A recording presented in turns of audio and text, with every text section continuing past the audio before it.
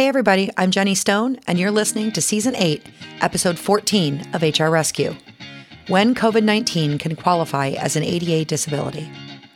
If this is your first time listening, welcome. The HR Rescue podcast provides business owners, new HR professionals, and HR department of one with solutions and guidance on some of the most common HR issues. You can find us at hr-rescue.com. Come back often and feel free to add the podcast to your favorite RSS feed or iTunes. Now, let's get into today's episode. The Equal Employment Opportunity Commission set forth its stance on when COVID-19 can be a disability under Title I of the Americans with Disabilities Act, ADA, and thereby trigger the law's reasonable accommodation requirements and discrimination protections.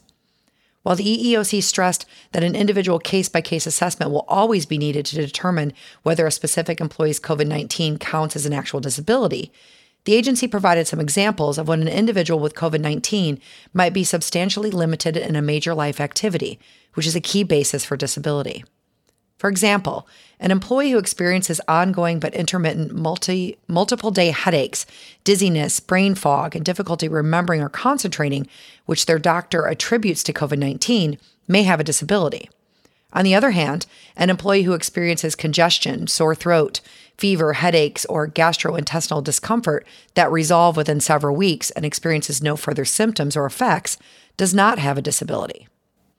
In addition, the EEOC stated that an employee may be regarded as having a disability and thereby protected from discrimination even if they don't have an actual disability. If they are fired, not hired, harassed, or subjected to any other adverse action because they had COVID-19, or the employer mistakenly believed they had COVID-19. Earlier this year, the Department of Justice and the Department of Health and Human Services issued guidance focusing solely on whether so-called long COVID qualifies as disability under the ADA and other laws. The new guidance from EEOC looks more broadly at COVID-19 in general. We hope you enjoyed today's podcast.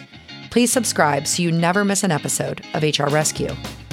The opinions expressed in this program do not represent legal advice, nor should they necessarily be taken as the views of HR Shield or its employees.